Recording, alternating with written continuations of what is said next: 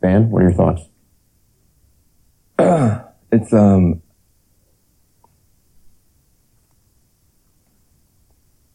it's easier to be a parent this morning. It's easier to be a dad. It's easier to tell your kids character matters. It matters. Telling the truth matters.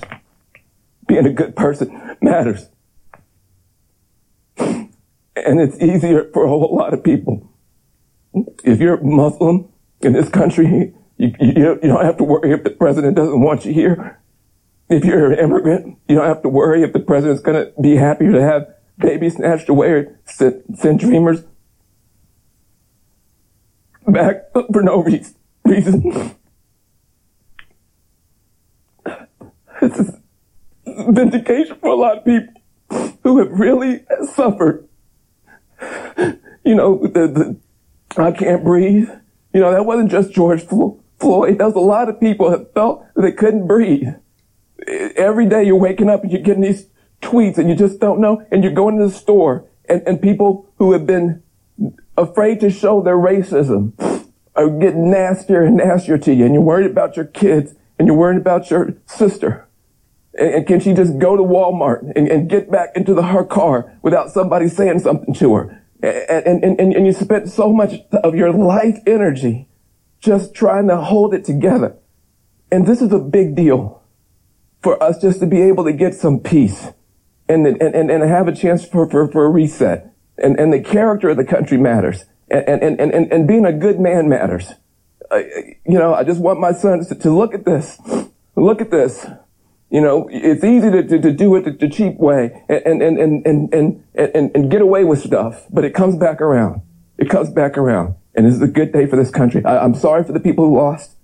For them, it's not a good day. But for a whole lot of people, it's a good day.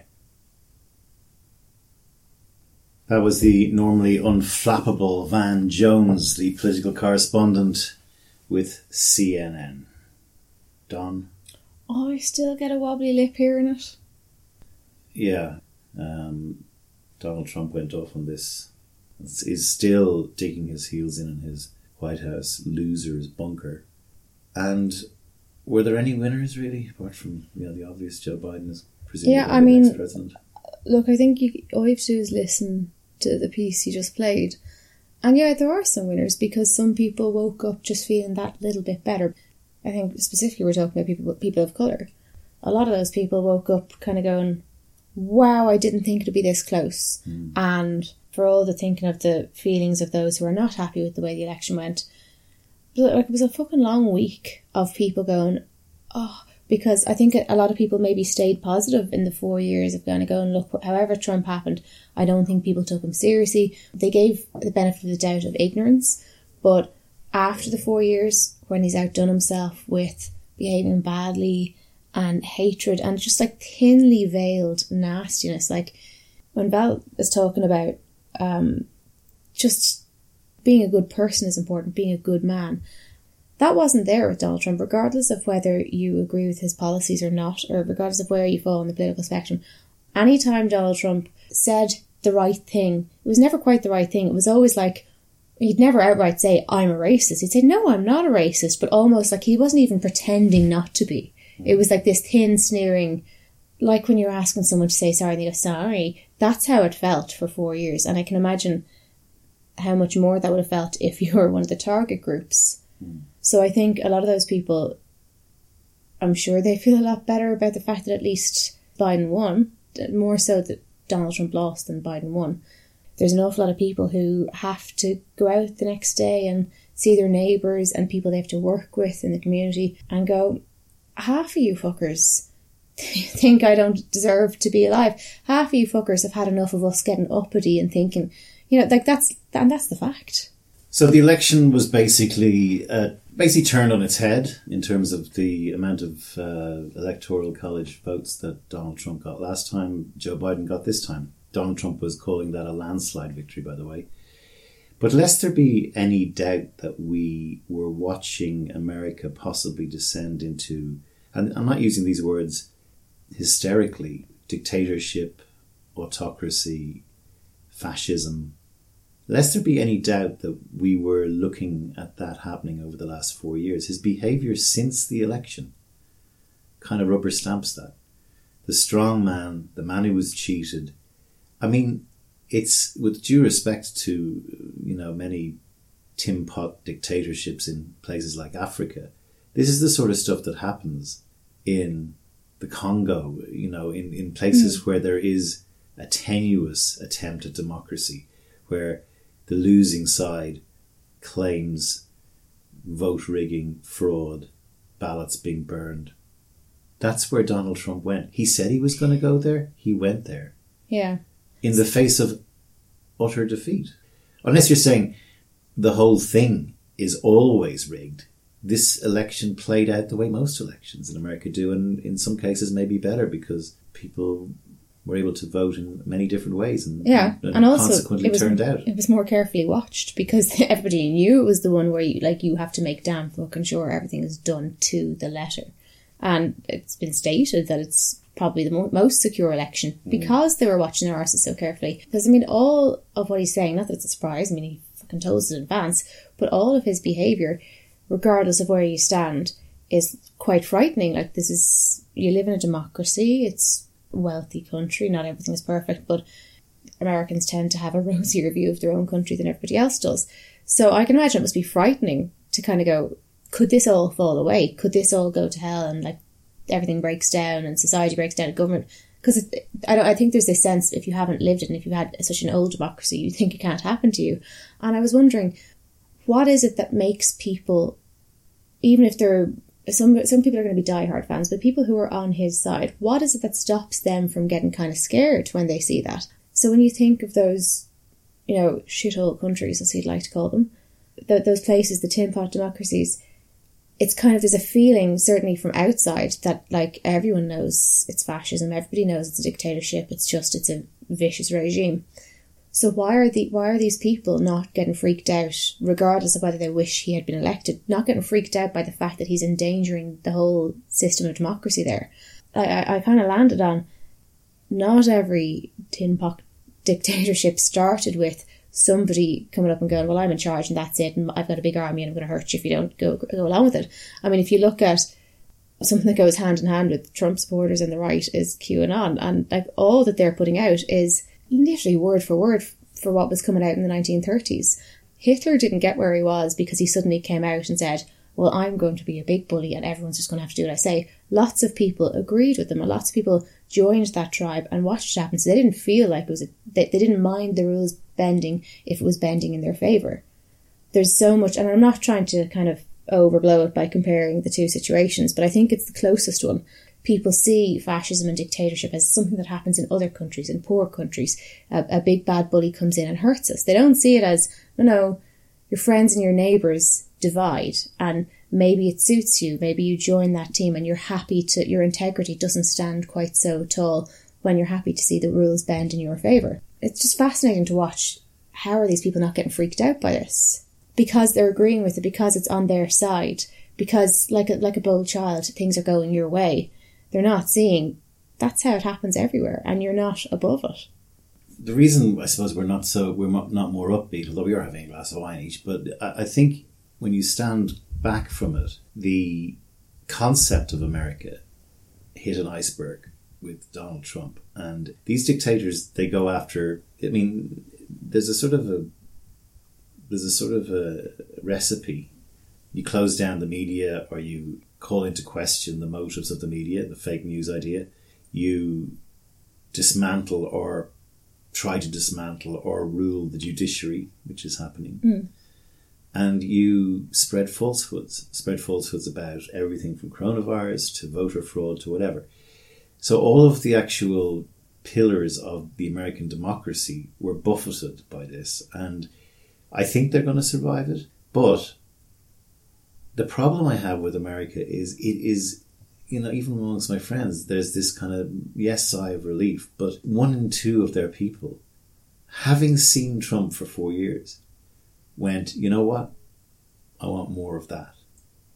1 in 2 nearly. Biden had the most votes of any president in the history of the country, but Donald Trump had the second most.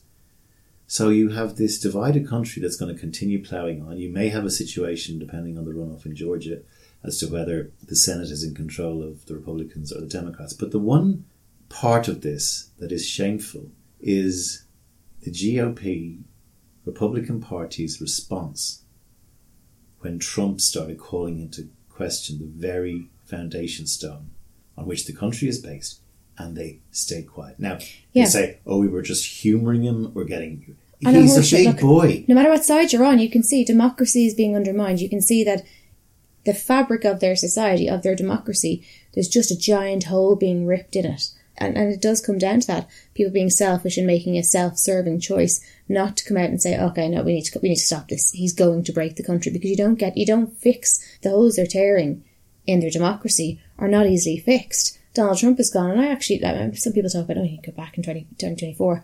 I fucking hope he is, because I really am worried about who's coming in his place. He's gone, but he's not the problem. He was this fun way of testing all of the, like, he was an asshole, but he was a fun way of testing all the things. What can we do when we undermine the media in all ways? What can we do when we undermine democracy, when we don't win, when we control judiciaries? But all of those things, when we start, how much will people tolerate if it suits them? And once you've done it once, it's not unspeakable to do it again. And so I worry about what's coming in 2024. I think it's despicable that people are choosing what's convenient for them rather than the big picture. There was a tweet from Werner Herzog from 2017, which was doing the rounds, which was, "Dear America, you're waking up, as Germany once did, to the awareness that 1/3 of your people would kill another 1/3 while a third watches." Yeah. Joe Biden is a good man. I think he's far from ideal. Like the idea that two septuagenarians were the best that a 320 million person country could put forward as potential presidents is also deeply disturbing. And also he's a neoliberal. There's nothing about this, like, neither of us are particularly like, oh yay, Joe Biden. But at least what he is putting forward the solid idea of being a good man and being decent. That now, I understand that you could start combing through some of the mistakes he's made and some of his policies and argue that I get that. I'm not getting into the deep political thing of it. But that fact that he feels the need to get up and behave in a dignified manner and to at least try to aspire to behaving kindly, that's fucking important. Kellyanne Conway, very early in his administration, was using the term alternative facts, and we all laughed at that. But the whole thing is built on that. The whole thing is a sort of a myth, and the myth is told by stories. So he's created this, warlord-like fan club that is just... Yeah, it's funny, there's no talking to them. We did all kind of laugh at alternative facts, going, oh my God, imagine, that's what we say. Oh, I wasn't lying, it was alternative facts. And we were all pissing ourselves laughing about it, but it's actually, and I don't see people mention it much now, it's kind of a blast from the past nearly.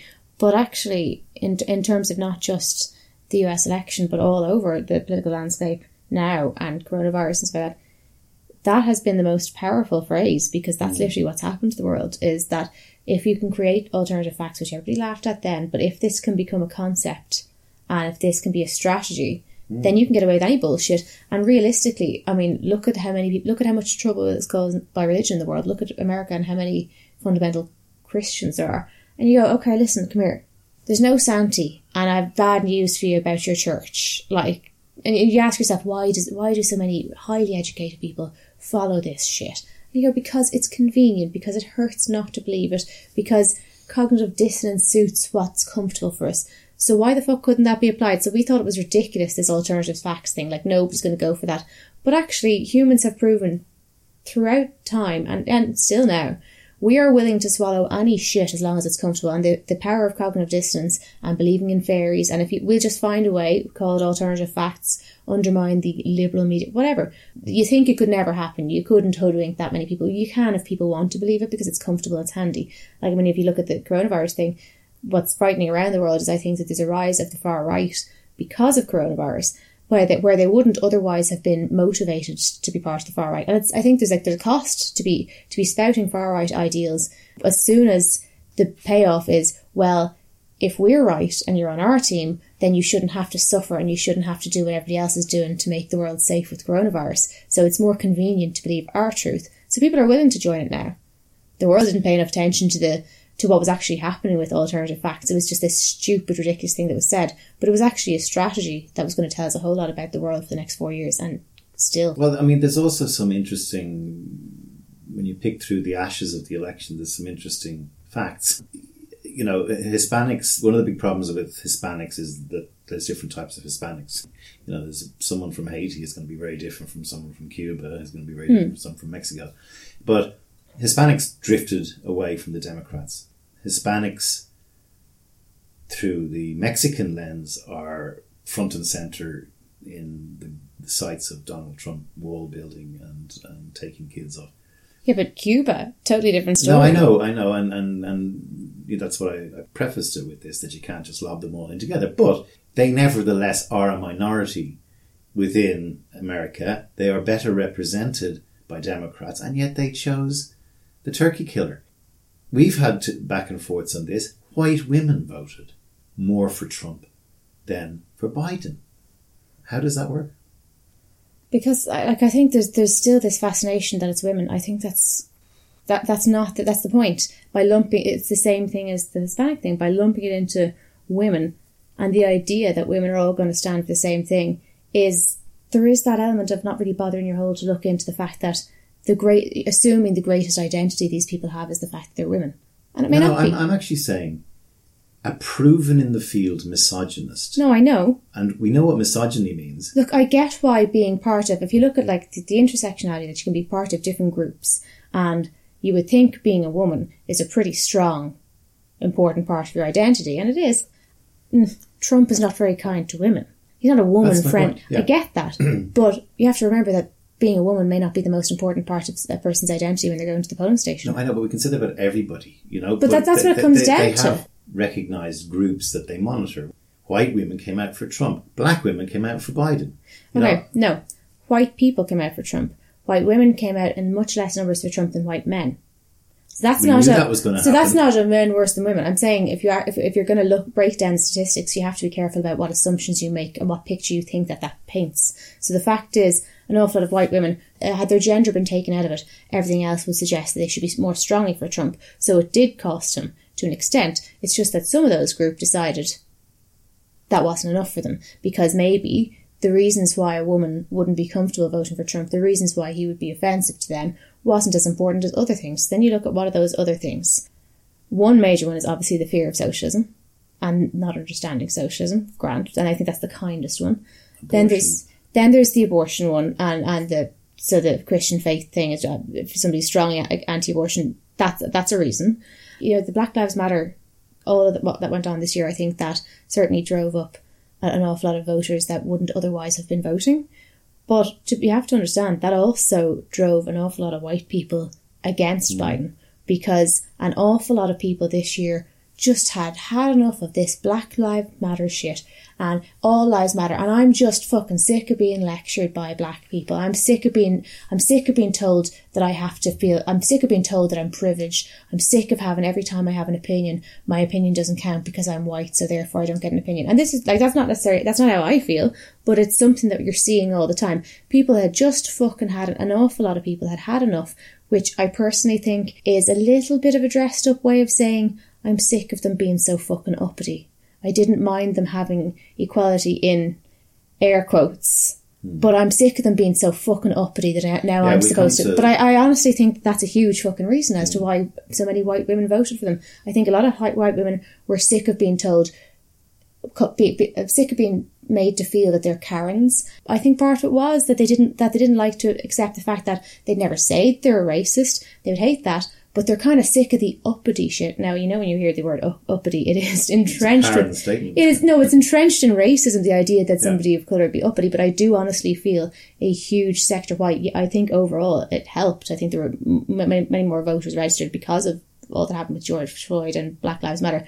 I also think fucking swathes of people had enough of it this year in particular. They were just sick of being lectured for being privileged or white because they don't want to look at that.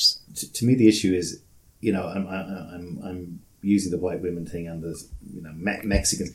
The things that he unashamedly is ogynistic towards I mean, to me, it should. We've had this discussion. It should have been 80-20 women against him. Yeah, but I think. But the point is, maybe the 20% are pro-lifers. But if we look at it, and we're trying to understand it, like from a human point of view, it happened. We can assume it's just stupidity. But us screaming into the ether, which is a big habit of the left, actually, screaming into the ether and going, "You're just so stupid. How can you not get it?" doesn't help. So we actually have to go, okay, but there's, whether we agree with it or not, there has to be something else going on. Yes, there are some people who are just stupid, but if so many people who literally were turkeys voting for Christmas, white women voting for Trump, like, he couldn't be more misogynistic, people of colour or Latino people voting for him, like, you do get that you're exactly the sort of person his policies aren't going to suit, let alone him being a prick who hates you.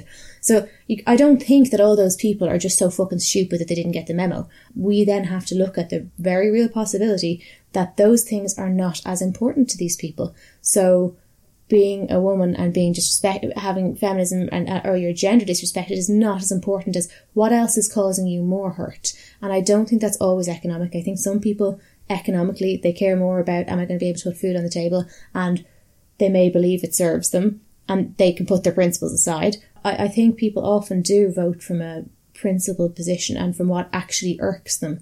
And I think what we learned about an awful lot of white women is that they're more offended by being called to task on their own personal racism and misgivings, and they're more offended by having to eat humble pie than any horrendous sexist shit that Donald Trump had to say. We don't have to like it, but we have to realise that's a thing. That pissed them off more. The danger is that you see something like, and again, there are parallels with Hitler's rise to power, but the Christian church in Germany were extremely supportive of Nazism in its infancy. And the Christian churches of America were supporting Trump because of things like Roe versus Wade. Now, you can take Roe versus Wade, you can be pro-life, and I get we've gone through the whole debate here in more depth than I would have cared to do, but it's like you say as this dictator that you look after this cohort on this big issue, and that gives you votes. Yeah.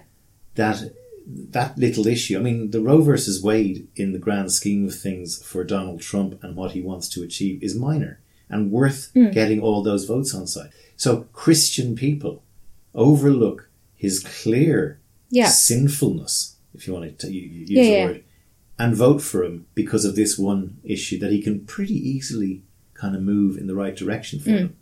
And that's the terror, that's the danger, where no one looks at the macro picture and says, this guy's actually going to say these things to you. Now, there will always be certain polarising issues, and what I completely disagree with, number one, I disagree with the forced birther stance in general. We know that. I also disagree with somebody who is pro-life prioritising that.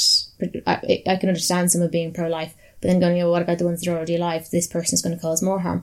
But I still, at the end of it, I still understand people who don't like him and don't necessarily think he's a nice man, but in their mind, the most important thing they can possibly do for the earth is to make sure and save the babies. I don't like it, but I can understand it. I get the logic to that. I think those will never be moved. And if I was in America, and if it was a choice between this president gets in, bye-bye Roe versus Wade, if I felt that way, I would vote for anyone against that, because it's that fucking important to me. So I think with those issues... Would you vote for a potential dictator?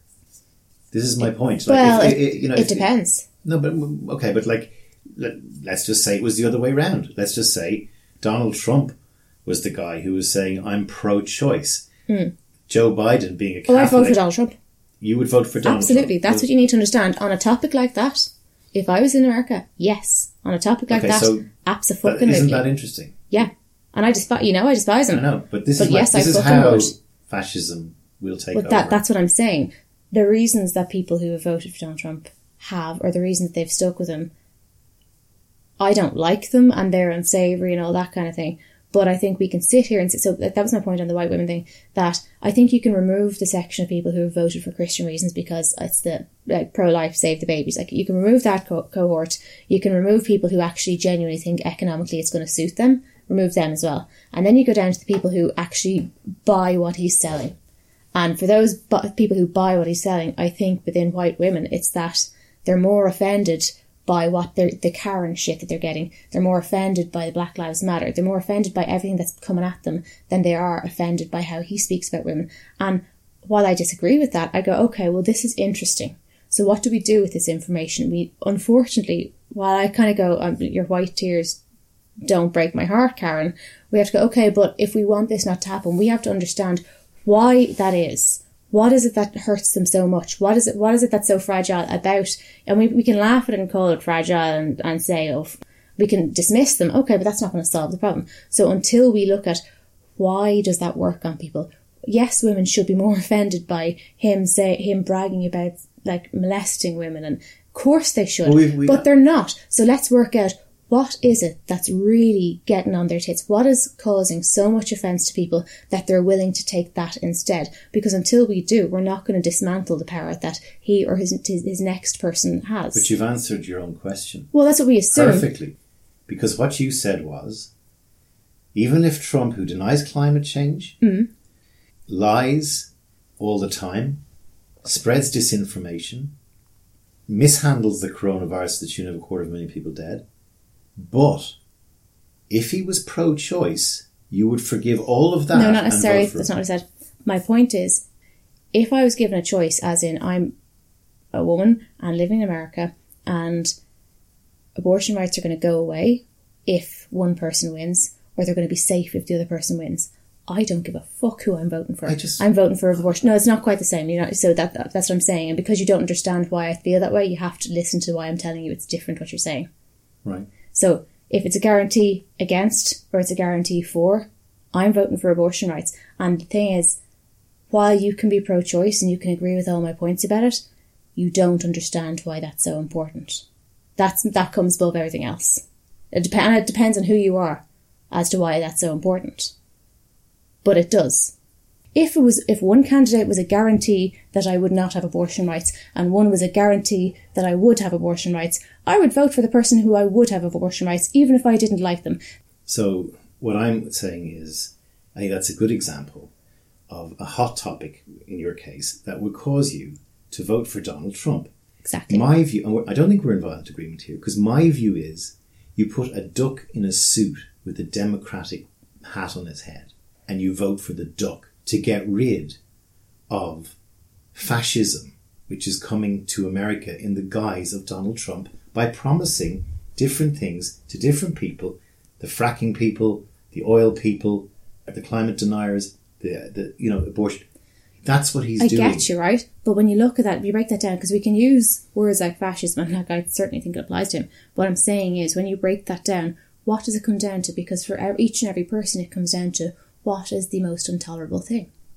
I know, but and other people's intolerable thing. The way I'd frame this thought experiment is, Donald Trump has shown that even if he promises and shows 4 years worth of supporting your position on something like abortion, he can change like the wind to suit his own agenda. Well, that was my point. And that's the issue. No, but that was my point as to, like, it doesn't work as a thought experiment, because if you, as I said, if you give me a straight choice where I'm guaranteed to have abortion rights with one and I'm guaranteed to lose them with the other, then that's very different to if somebody says they're pro-choice or somebody says they're pro-life. And even if I know they are, but how easily could they be swayed? How much can I depend on them? Because that becomes very grey then. But you can't at least by understanding at all. I know, yeah. What I'm saying is, at least by understanding that for most people there is something that's so important. When you go, how can you overlook this? How can you overlook that? We have to understand that what's most important to us is not going to be the thing that's most important to somebody else. Agree. And I do think there's misinformation. I do think the socialism boogeyman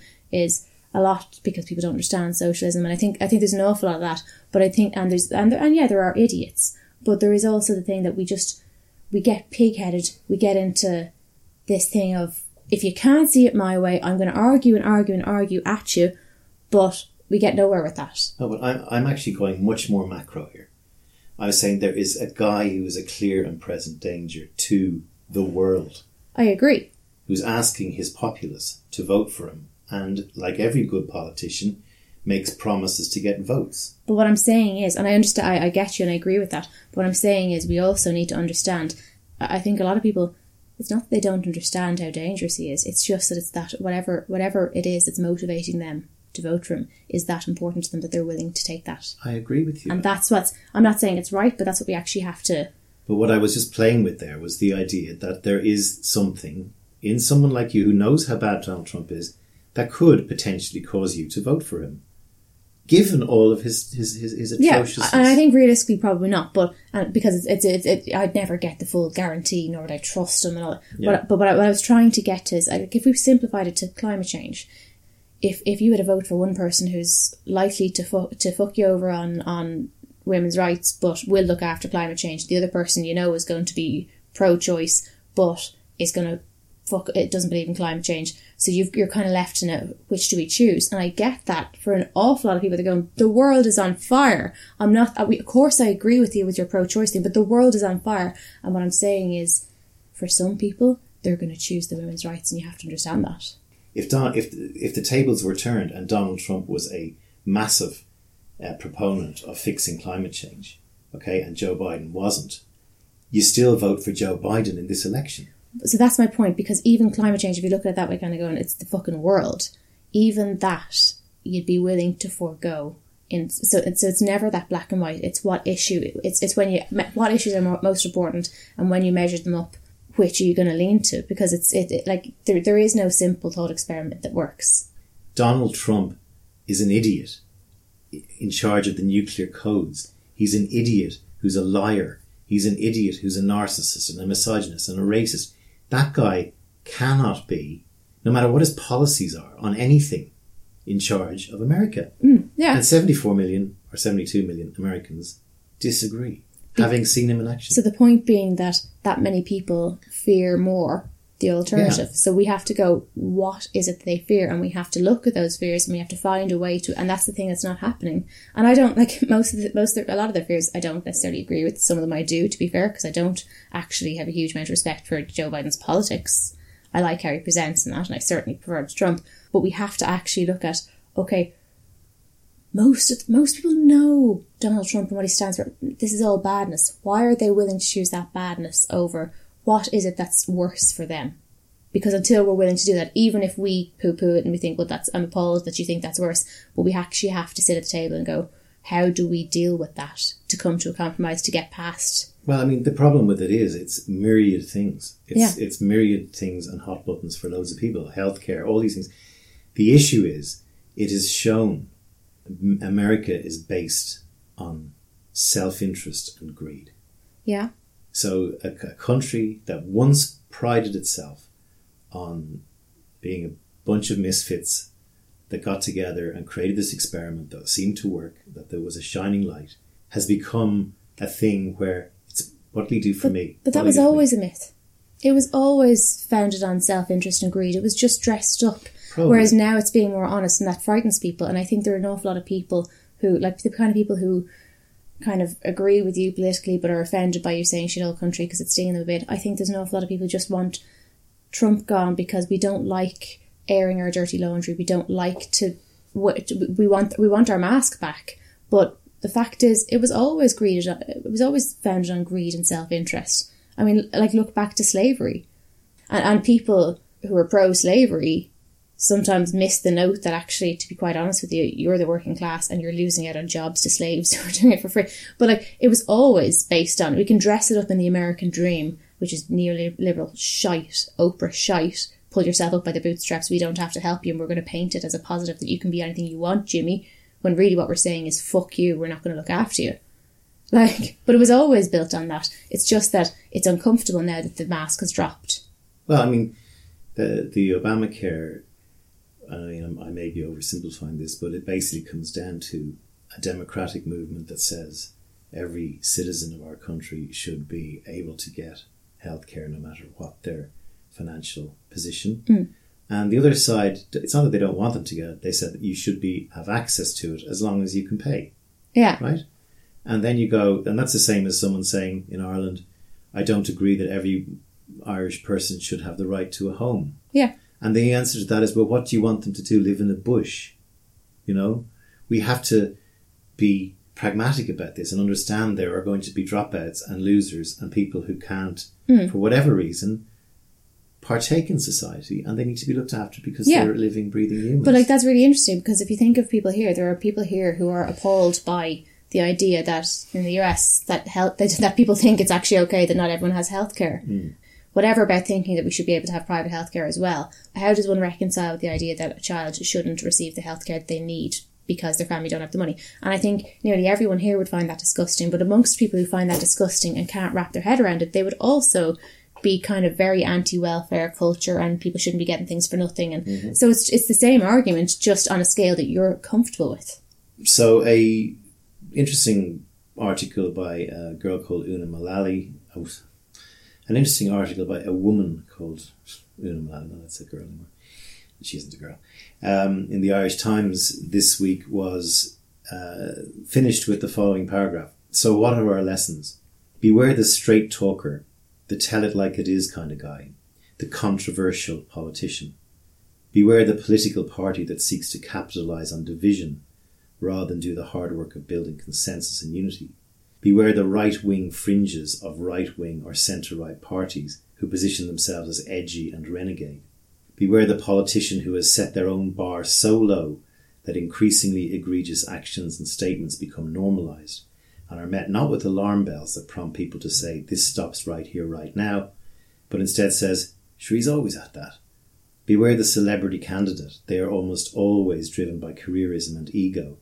And beware the political party that picks celebrity candidates, because all they're looking for are the cheap seats. Beware the media that chases contrarians for copy, controversialists for clicks, and sensationalism for soundbites. Beware the journalists who think people are overreacting to worrying trends or extremist protests, no matter how marginal. Stop racism in its tracks. Don't let it fester. Very simply, it never, ever, ever ends up anywhere good. I thought that was a very nice summary. So you told me about that, and I'd actually just read it about half an hour before you said it to me. Yeah, and I remember thinking it was good. Like, I don't think there's anything groundbreaking in it, but I do think when you read through it, you go, yeah, like it's painting a caricature. But one thing I notice is, like 3 or 4 lines in, she's saying, beware of the politician that sows division rather than doing the hard work of finding consensus. And I thought, are we going to hold a mirror up to ourselves there, though? Because so Una Mullally would be a very left-wing journalist, and I thought she missed, I think, what the problem is, and that is that the left are disappearing up their own arsehole, basically. Well, this is what I was driving at when I was saying, because I mean, I tend to find myself agreeing politically with Una Mullally quite a bit, and I like the point of her article. I think it was useful. I think it was the point, but we were forgetting the huge problem that the left is disappearing up its own arsehole. I feel extremely disappointed in the left. While I'm disgusted with some of the carry-on of the right, and particularly the far right, and the horrid racism and all that, I also go, yeah, but a lot of the fault, it's not our fault, like, and I consider myself to be left, although it's centre-left, but it's not people on the left's fault that people on the right are doing horrible things, but it absolutely is people on the left's fault if they're letting it happen because they're so busy going up their own arseholes. There was such a lack of introspection in saying, because she's painting a caricature, which is very accurate and apt, but within painting that caricature, I don't think she actually is seeing the left part of that, which is beware the politician who sows division rather than, like, compromise. And within the left, there is this thing of, so we've all decided that this is the line now, and anybody who doesn't live up to it and isn't PC enough and that, and I hate when I'm saying this because I hate who I sound like, but the reality is, amongst the left, we've got some basic things that basically we want to be a little bit kinder. We don't want to say fuck the poor, it's their own problem. We don't want to be kind of racially hateful. Let people be gay if they want. Generally, they're kind of overall things that we can agree on, and I think that's quite a lot as humans to go, we see the world in similar ways, but we don't have to agree on everything. And I think this has just been, that's not acceptable on the left at the moment, and it's getting worse and worse. That if you disagree on this, well, I'm sorry, then that's not good enough, and I don't accept that, and I'm calling you out. And I go, okay, congratulations, but there is no left now because it's a competition. I'm putting myself up 5 minutes ago on using the word girl. I'm not allowed to do that. Everyone's policing everybody, and my problem with it is going back 4 or 5 years on this podcast. I worry about, as you know, comedy, but I worry much more than comedy now. The comedians are already censored. The comedian, most of them, they're terrified. But now we're getting intellectuals being terrified. Yeah. And I think we're going to plan a podcast on this exact subject maybe next time round. But we end up in a situation where, and I can completely understand why the right laugh at this, because we're self-policing on the left, where people have good intentions, but they have said the wrong thing. Yeah. They've said it the wrong way. They've used the wrong word. They've taken the piss But out of it's something. disingenuous, and that's the point. Because, I mean, like, I know we generally tend to have fairly similar political views, but I would probably be much more immersed in lefty circles, which I find myself more distant from, but I don't want to leave because I actually don't want to miss this, because the echo chamber thing. But I find myself daily with all the different groups on Facebook and everything kind of going, I know these are a grand bunch of guys and girls. I like them. I know they're decent folks. I know I'm generally going to vote the same way as they are. I know they're fucking good skins. But the shite they're going on with, I don't want to get involved quite a lot of the time. I know so many people who are good people who have similar values, who believe that everybody should get a chance. If you don't believe in racism, believe in equality. Just, that's a real fucking strong start. A similar worldview coming from a decent place. But those people are going to be attacked. And if you keep attacking people because they're not meeting your gold standard, then why wouldn't they run to a side that accepts them? When you have been belittled and derided, you've been hacked away at, and it was really important to you that your views are, you've always been egalitarian, your views, you'd hate to see yourself as racist or homophobic. I mean, some people are quite happy, they don't give a shit, they're happy with that, but people who really want to be good, and it hurts them to think, and I understand that we have to ask questions, and we do need to call each other out a bit and kind of tease things out, and sometimes it stings a bit to be criticised or to be corrected. It does sting a bit, so that's your own ego, but I also think there's a whole lot of fucking egotistical, I'm woker than thou shit that's going on. And I think people are being disingenuous because I see people that are smart enough to know when I call this person out on the internet, when I know they meant well, and it's not even me saying that they're saying a word that really we don't use anymore, it's just letting them know. When I'm just trying to score points to be woker than thou, I know I'm splintering the cause. I know I'm turning people away who would have been on our team to make the world a better place, but I would prefer to score points because it makes me feel good today. Yeah. And I think that's what's actually happening.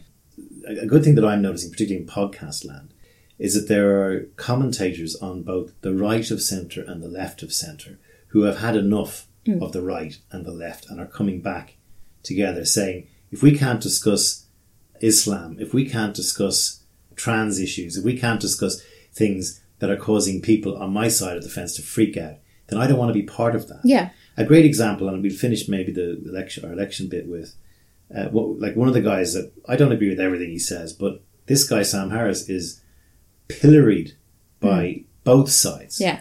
He's a Islamophobic on the left, and he is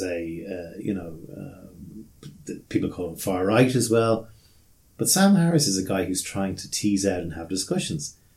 The Weinstein brothers, people like that. I don't agree. You don't agree with everything they say. Like, all of those people, there are certain things where I go, ugh. If we can't sit down and fucking talk about this without someone losing their nar-nar, and in the next episode we'll talk about censorship in colleges that we picked up recently. I just finished with, Sam Harris came out with a bit of a mea culpa because he spent the last 4 years railing against Trump, and the day before the election he came out with this. Let's have a listen. On the very eve of the 2020 election, I have discovered a significant part of Trump's appeal. In particular, I think I finally understand how he is supported because of his flaws, rather than in spite of them. That really is the key. How are all the things I find despicable in him not merely things that people are willing to overlook, but reasons in and of themselves why people support him? Now, I have repeatedly described the man's flaws on this podcast. To my eye, he lacks nearly every virtue for which we have a word. Wisdom, curiosity, compassion, generosity, discipline, courage, whatever your list, he's got none of these things. But his supporters know that. And he's a paragon of greed and narcissism and pettiness and malice, real malice. I mean, this is a man who wears his hatreds on his sleeve. And he will suddenly revile people who he claimed to admire only yesterday. So while he demands loyalty from everyone around him, really above all else, he is an amazingly disloyal person. All of this is right on the surface. So his appeal has been a total mystery to me. But I believe I have now solved that mystery. In this picture of Trump's appeal, is really best understood in comparison with the messaging of his opponents on the left. That's how you can see it in stereo. One thing that Trump never communicates, and cannot possibly communicate, is a sense of his moral superiority. The man is totally without sanctimony, even when his every utterance is purposed towards self-aggrandizement, even when he appears to be denigrating his supporters, even when he's calling himself a genius. He is never actually communicating that he is better than you, more enlightened, more decent, because he's not, and everyone knows it. The man is just a bundle of sin and gore, and he never pretends to be anything more. Perhaps more importantly, he never even aspires to be anything more. And because of this, because he is never really judging you, he can't possibly judge you. He offers a truly safe space for human frailty and hypocrisy and self-doubt. He offers what no priest can credibly offer, a total expiation of shame. His personal shamelessness is a kind of spiritual balm. Trump is fat Jesus. He's grabbed them by the pussy Jesus. He's I'll eat nothing but cheeseburgers if I want to, Jesus. He's I want to punch them in the face, Jesus. He's go back to your shithole countries, Jesus. He's no apologies, Jesus. And now consider the other half of this image. What are we getting from the left? We're getting exactly the opposite message. Pure sanctimony, pure judgment. You are not good enough. You're guilty not only for your own sins, but for the sins of your fathers. The crimes of slavery and colonialism are on your head. And if you're a cis, white, heterosexual male, which we know is the absolute core of Trump's support, you're a racist, homophobic, transphobic, Islamophobic, sexist barbarian. Tear down those statues and bend the fucking knee. It's the juxtaposition of those two messages that is so powerful. Needless to say, everything I've said about Trump previously still stands for me. I consider him to be terrifyingly unfit for office, and I consider most of his personal flaws to be public dangers. I think because of who he is as a person, he has harmed our politics and diminished our standing in the world to a degree that might take decades to repair. So I sincerely hope we rid ourselves of him tomorrow. But I believe I now understand the half of the country that disagrees with me a little better than I did yesterday. And this makes me less confused and judgmental. Less of an asshole, probably. Which is always progress.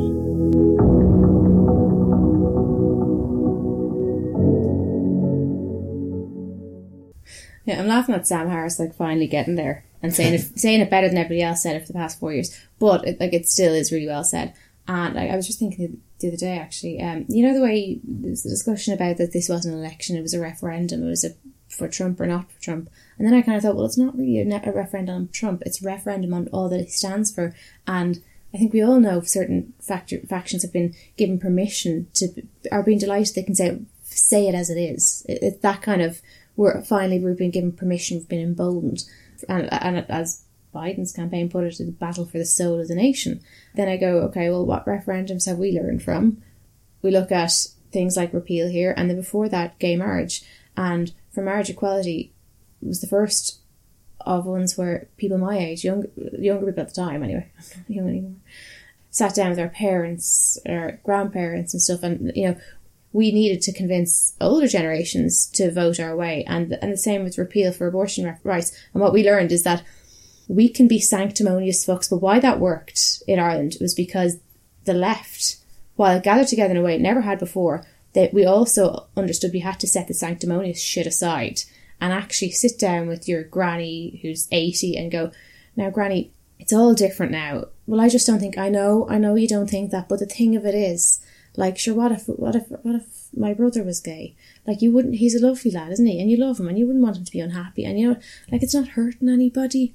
You know, so there was the appealing to better nature and telling stories, certainly with the repeal thing for abortion, telling personal stories where I would like to say, you know what, people can have an abortion because they want one, and they shouldn't have to justify it. But a lot of older people finding compassion for really sad circumstances went, okay. So while we can be sanctimonious and go, well, we shouldn't have to justify it, but I think the thing is that if you're going to look at what's happening in the US and other places as well, but it's not about Trump and it's not about Biden, but it is about this referendum as to who we're going to be, and you can call it left, right, but the problem with the far right, it's been emboldened that, like, we're going to celebrate being bad, and yeah, fine, we are racist, we are pricks, fuck it, and what seems to be the vibe. And the left, it's this thing of, well, at least we actually care about doing better. Yeah, but we're not willing to bring people up, and there's too much of a stick approach. Like, we actually have to suck it up, whether it sticks in our throat or not.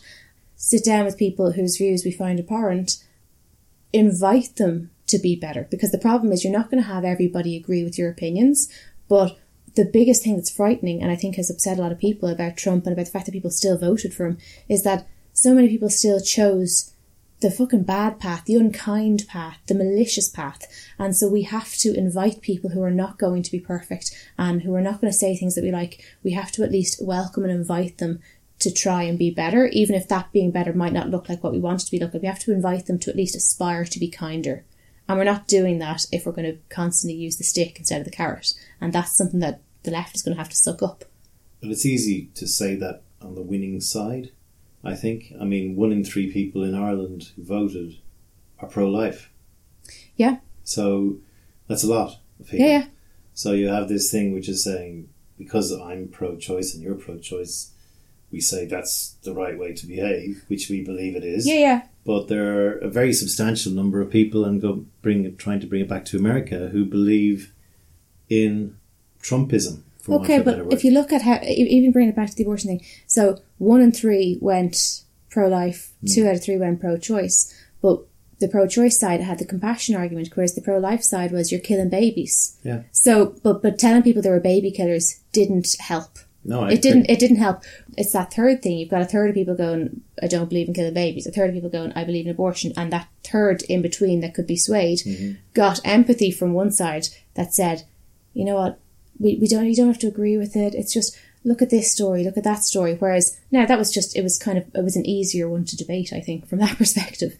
There will be people who... Well, yes and no, because I think the people who are pro-life believe that the least compassionate thing you can ever do is kill a child. But the point is, you're going to have, for them, you're going to have a whole sector of society who it doesn't wash with them, the whole baby killing thing. Yeah. So what could they offer them by way of compassion, by inviting them in? How could they invite them into the fold? All they had was, you're killing babies if you vote for it. And people responded to the carrot, but not just because it's what I agree with, but we had the easier argument, I think, because we were able to have the people who agreed with us. We were also able to invite compassion and empathy in a way that it's really awkward. It's you either believe it's killing babies or you're not. So how did they do that?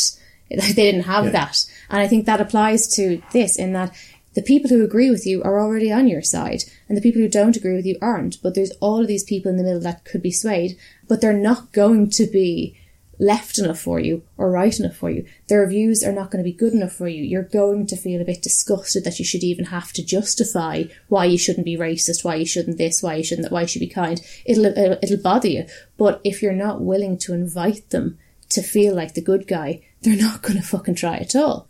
Well, there's clearly not a lot of people that need to be persuaded in America. It's very black and white. It's binary. Half the population that voted for Trump clearly could see. It wasn't as if like the last time, this guy coming in and shake it up, that's what we need. They can see what he's been doing and they can see how he behaves and they've gone for more. So they had a choice. Yeah. They had a choice last Tuesday week to go, do I want more of this idiot or do I want less of him? Yeah, I but want more of him. 2024, there's a choice of one side's going to have to poach from the other side to win.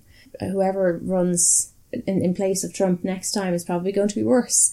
But assuming there's going to be a particularly hateful far right, one of those candidates, then we can choose to go. We can go on the attack, and I believe him in is disgusting. And I actually personally think there's multi-pronged approach would be best. You're going to need it because some people respond to shaming and knowing that you're going to be ostracized if you go for that. Some people do. But there also needs to be an approach of how do you invite people who just want to find a home at where they don't feel like they're being attacked for being privileged, they're being attacked for being a cis white male. And you could listen to that and go, fucking get over yourself. You're just so fucking privileged that you hate having to... But that's the fact. You're going to hold people's hand when they're being snowflakes about it. But if you want people to come with you, and if coming with you means being more progressive, being kinder, believing in equality, trying to think of people less well off than yourself, you're going to have to hold some people's hand because not everyone's that good. All that happened in this election was really, I mean, yes, Joe Biden won Arizona and he won Georgia, but basically what happened was he took back the Blue Belt, he took back Michigan, he took back Wisconsin, and he took back Pennsylvania. Blue-collar Rust Belt workers who Donald Trump promised would get coal mining back. That has not happened. None of those promises. Rebuilding infrastructure didn't happen. Promising the working class male across those 3 states and others around it that life would be better under Trump has not happened, and so they flipped back. I mean, that's basically all that's happened. The rest of America continued down this path. Yeah. And I do think that was generally the idea of choosing Joe Biden, make no mistake, because if you're a Democrat and you're choosing who you want to be the next person running, you're left with a choice of not necessarily who you want, but going who's likely to win. And you're going, right, okay, if we pick somebody like Bernie Sanders, oh no, that's not going to win. So that's it. We're not picking him. We're shooting ourselves in the foot. So we need to pick someone who wealthy people are going to feel is going to be kind of fiscally a little bit right, centre right. Nobody that's going to scare anybody, even if it's not what we want, but we need that. But we also need somebody who's going to appeal to the working man so that the other side doesn't feel like this is elitist. So Joe Biden he's been in politics for years, so the people with wealth know he's still going to be right-wing fiscally, so it's not going to be a huge issue for them. But also he was able to do a little bit of the, my grandparents said, now Joey, you're not better than anyone and no one's better than you. So they did, I mean, it was a difficult task, but I do think the reason they chose him was because he's this interesting mix, also because he plays into the Irish Catholic thing, but he's an interesting mix between faux working class and working man, while also not scaring the shit out of the wealthy. And I'm not really buying the fact that Bernie Sanders mightn't have won. I'm not buying the fact that Elizabeth Warren mightn't have won. No, but at the same time, they've gone for a safe thing and nearly got beaten. So I suppose to conclude, we have an election that's done. Let's hope that the machinery that America's built up to protect its democracy will work over the next month or two, and that Biden will be elected. But Biden needs to, and the Democrats and the Republicans need to work out this division and see if they can make strides towards making America something that's not what it is today. Yeah, and I think they ought not to be negative about it, but they need to not just go, okay, we had the battle of that, but we won, and that's the main thing. That's not going to do anything. They need to look at it as people who want to create that division and who profited from that had a practice round, and you lost the first time and you only just scraped a win this time. It's going to be much worse next time, so you better fucking learn some lessons. Anyway, America, we wish you well from Europe and the rest of the world, and let's hope that you guys get back on track. What else? Anything else this week? We just saw a good film yesterday. Yeah, The Life Ahead. So that dropped on Netflix here yesterday. I think it was the 6th of November in America, so it's pretty new everywhere anyway. It's an Italian language film, and it's directed by Edoardo Ponti, who is the son of Sophia Loren, and Sophia Loren stars in it. That's opted this kid called Ibrahim Aguaye. I don't know how to say that. He's a 14-year-old. I don't know where he's from. I actually tried to... I had a route around because I wanted to find out about him, because Sophia Loren was spectacular in it. I thought... Really, 86-year-old Sophia Loren, I think possibly an Oscar nomination at least, maybe an Oscar. She was fantastic. Which would be amazing. But he was really, really good. So I was a bit sad that I couldn't find anything on him. I went onto Wikipedia and his name was there on the film, but I searched through Google. I really couldn't, but I'm hoping that if I search again in 2 weeks' time that there might be something, because I think he's really talented. There's an 86-year-old female protagonist and a 14-year-old male black protagonist, and the chemistry between them is astonishing. Yeah. And it's a tearjerker, and it's definitely worth a look. Very good. Yeah. Anyway, we are back on track with the Dawn's Top 20 Countdown. She is up to number 4. As ever, she gives me clues I don't know who she has picked. She gives me clues to see if I can guess or remember who from the 144 guests we had on A Pint with Shawnee B up until coronavirus hit us. Yeah. Okay, so your first quote is, I think with fake news, it's about the origin of that news or where that image originally came from. If you can find the source, that's the way fake news can become not fake news. Oh, that's very appropriate for our conversation. I know. Do you like the way I did that? Who the hell would have said that? Okay, I need another clue. Okay, I was hoping you would. Sometimes when I do these quotes, it can be like a really great interview and I go, oh shit, how am I going to get the quote? Because just the fashion and the way that somebody talks. So this is not a word-for-word quote, but it's on the topic of WikiLeaks. This person said, you don't want to know all the truth because not knowing all the truth is actually quite a good thing. But I think that there's such a corruptness in government. We all know it's corrupt. And then, surely, you interjected with, but you never get rid of corruption until it's out. To which this person responded, you don't. And that's why WikiLeaks for me is a service of good. See what I mean? It's really hard to get a direct quote sometimes. The third clue really helps. All right, go on. My job is to look at emerging technology and consume myself with it. And I did. Oh, is it the blockchain guy? Ben Jones? Yes, well done. You were there for that interview. Where was that? I? No, you. It was in Kinsale. Yeah, I came down afterwards. Yeah. Because I remember you finish. telling me about it. I noticed it was like this time 2 years ago, and I thought, no, that's going to be one that's interesting, and it's aged well. And also, we watched The Social Dilemma on Netflix a couple of weeks ago, which is all about the internet and Facebook and social media and the impact it's had on us and why it's the damage of it, but what do we do about it now? So I just thought a lot of the points within the things that you come away talking about from that documentary, Ben actually talks about. So I thought it aged really well. It was useful for the week that's in it, but also it aged so well. It was interesting to look back. Even 2 years is like a huge thing. Afterwards. I haven't heard from Ben Jones much since we had this podcast. I stay in contact with quite a lot of my guests, but Ben works for a company called Bull in a China shop, and he's all about this blockchain. I must say, I left the interview not really knowing enough about blockchain, even though he was trying to explain it to me. That's probably my fault. He has a very good speech on, I think it's on YouTube, if you Google Ben Jones on Tech Summit 2017, if you want to find out more about him. But this is an interesting conversation. It's also interesting, as the Don said, in that it is a couple of years old, discussing things like moving towards a glassless future, chips in our brains and robot overlords, which is a little topic I like to return to from time to time.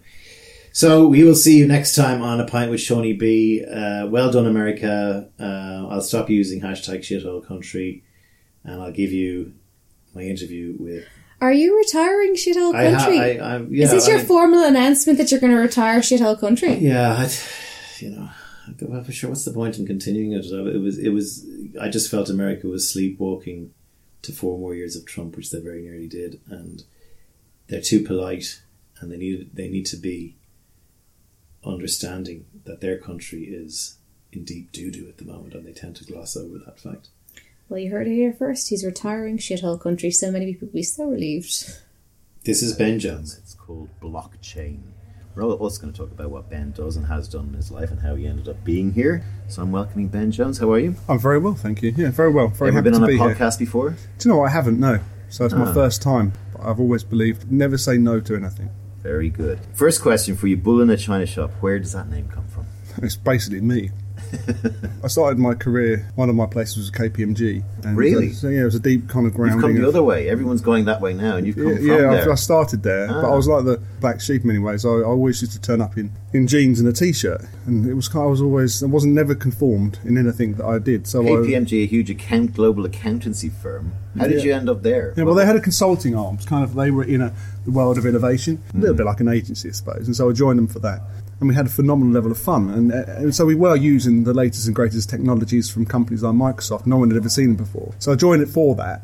But as I say, I was the bull in the China shop. I was the one who would turn up in my jeans and T-shirt when everyone else was wearing their blue-collared shirts. Yeah. And so, were you a bull in the China shop when you were a kid? Where were you grown up? Where were you born? What was your background? My background was my father left my mother when I was 6 weeks old. Oh my God! She says, "Yeah, thanks, Dad. Yeah, cheers, thanks." Did you ever see him again? Oh no, I do. Yeah, he's good friends now. And that must have been an awkward meeting when you were able to go, hey Dad, what was that all about? I know, yeah, you never really. It's like, you're like, yeah, cheers, thanks, Dad. Was I really that much of an ugly baby? I'm not even that. That's Do you know what? terrible. He even built a wall in between the house because he was a builder. Yeah. And he built a wall in between the house and so my mum and him could share the house. And so he didn't throw her out or all that kind of Right. stuff. Yeah, so that was a weird one. Where Gave me was a- this? a Where bit of a were fight. you born? Born in Essex. I'm an Essex boy at heart. 5 brothers, so Okay. one of 6. And so you have to be a bit of a bull in the china shop to stand out when you've got 6 Where did you brothers. come in the pecking order? I was second oldest. It Middle wasn't too child bad. syndrome Yeah, sort of thing. yeah, maybe. I want to be seen. But my old man, my stepdad, my real dad, he gave me a wonderful opportunity to become a ski racer of all things. So Really? I skied for England. Yeah, when I Did was a you? kid. Yeah. Franz Klammerish downhill. Yeah, what's your? I met Franz Klammer. Yeah. I did meet He was Franz great. Klammer. He trained me. Yeah, he trained me in I was- Beckton Alps. One of the things about sport that was at the time, Love it. we watched everything that was on. So we were big into snooker, ski Sunday, Every single- yeah, all the time. And now there's just so much sport that it's overkill. It's a bit like life. Anyway, so I came from that. I fell over. What that made me learn, actually, it wasn't about your skill. It was about your tenacity to just get stuff done. And so when I fell over, I lost all my sponsorship. My old man went bust, so he was the funder. It's quite Fell expensive over, sport. meaning accident. Yeah, literally just fell over, hurt my knee for a while. So I was out, so I lost all my sponsorship. And through that, I had a choice. I could use a Saturday job to buy my wax, my ski wax, and whatever he needed. My old man would have used that to get me from race to race in England when you're racing in England on the dry slopes. And I didn't. Why didn't you? Because I don't think I had the tenacity to push through it in that particular time. Well, the difference is with anything in life, it's about how much you're prepared to want it and get it. And great ideas with tenacity can become phenomenal things that we all live and breathe. And so it was a bit like computer studies. I did eventually I needed a fallback plan, and that's how I got into machines, because I was good at skiing somehow, but I was also quite good at computers, which is weird things they shouldn't really go together. And Are you good at skiing video games? I don't know, I've never tried one. They've never been any good. They've never been any good. So yeah, Clamor 2018. it's going to bring him back. Yeah. Yeah. Who's Lindsay Vonn? is Lindsay the one. Vonn, Yeah, Tiger Woods' ex. she's a machine. She is. Yeah, She's I know. the best skier ever to be on this planet. Yeah, so that's Skiing will teach you fearlessness, Oh, totally. Oh, fuck me. Yeah. right? Yeah. From a very early age. Yeah. I'll take this on, I'll have a go. I might fall, but I might not. Yeah. It's a lovely analogy of life. I think Yeah. sport generally is, but skiing, But skiing you know, particularly is you've got to very go down dangerous. some steep things. And when you're a kid and your little legs are like, Yeah. knocking, and you've got little, especially mine. Look at my legs. They're not skiers' legs. Yeah, yeah. They're More little football, skinny. I think that you're right. It's you're standing in that gate and you're going to go down a downhill in this catsuit. And then nothing else protects you other than your fearlessness to stay on your skis and go around a corner at 70, 80, 90, nearly 90 miles an hour sometimes. Yeah, you're right. It's Do you have a happy childhood? yeah, very much so. Right. Love my child. Love my brothers. My mum, my stepdad were amazing for me. My old man was really good, even though, I mean, in many ways, you think about him leaving me at 6 weeks old. You think about that. In actual fact, that's actually brave, weirdly, to have the balls to get up and go, do you know what, this is just not for me. Well, I know someone who did that, and the opprobrium that they get, not just from everybody, from parents, grandparents, from male friends. You can't fucking walk out on a woman after just giving You're her right. a baby. From all her friends. I mean, I'm sure he was kind of ostracized. Yeah, he probably across was. the board, yeah. It probably was, but it is actually quite brave, oddly. What about you? Well, my family upbringing was very middle class Dublin, but I was a black sheep in the family. I was the eldest, and things. My childhood wasn't that happy. Why Felt not? very independent. Well, just my parents were. I was a difficult kid. Today, I would have been labelled hyperactive and probably Right, yeah, the old riddled ADD, for yeah. exactly. But I felt very independent from about 7 years old, where I said it's me against the world. I didn't feel like my family had my back. They were pushing me to do certain things that I felt that was not the way I wanted to go. And weirdly, as you said about your situation, that's what made me. If I changed it to either me being more a compliant child or doing what I was told, I would have gone on a very different path, and I probably would have been an engineer. My father was a very famous ventriloquist. No Would you way. believe? Yeah. What a random background that And is. he was. Can you do it? He was a Gaelic-speaking All right, ventriloquist. can you do it? Can you do it? Little bit. The rest of the You can see our lips are moving at the moment. Where's the podcast? But he We had his- don't know this. He had his own show for 10, 15 years on Irish television. He opened Irish television, so he was quite famous. So I get a bit of my acting and voiceover and stuff like that, and writing, I suppose, creativity from them. But I really played a very lonely and Wow. individualistic, furrow all through my life. You know? But yeah, this is the first time someone asked me about all that stuff. You got to computers. What did you do in college?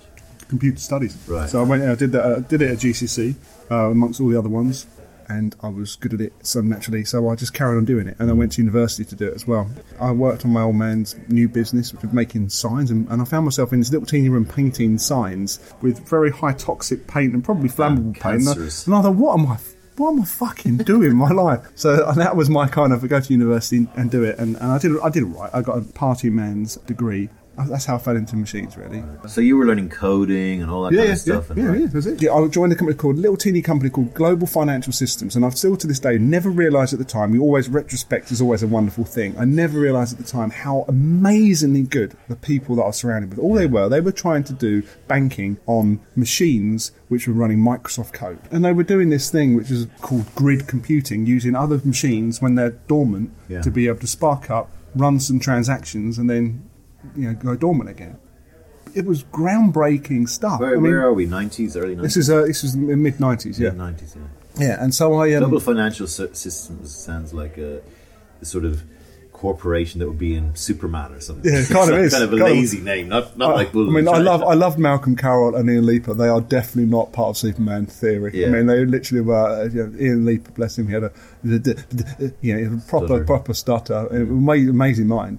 And Malcolm Carroll was just the shiny man who could sell it to banks. He was like, hello. He actually asked me one day to download the internet.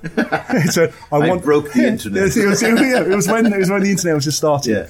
And he said to me, he goes, Ben, he was a such salesman, he said, Ben, I literally talk like this. They're very posh. Yeah. And he went, Ben, I'm going away for the weekend. I was wondering, because this internet thing seems to be taking off, could you download the internet, put it on a disc for me, and I can take it and look at it over the weekend? Read it by the beach. Doesn't really work like that, Malcolm. No. Maybe it's all in the name. But gee, I remember, we get now into the whole blockchain thing, but I remember when the internet, because you start your story about what blockchain is with the fact that the internet failed. Yeah. And I get you on that. And I remember when the internet came out.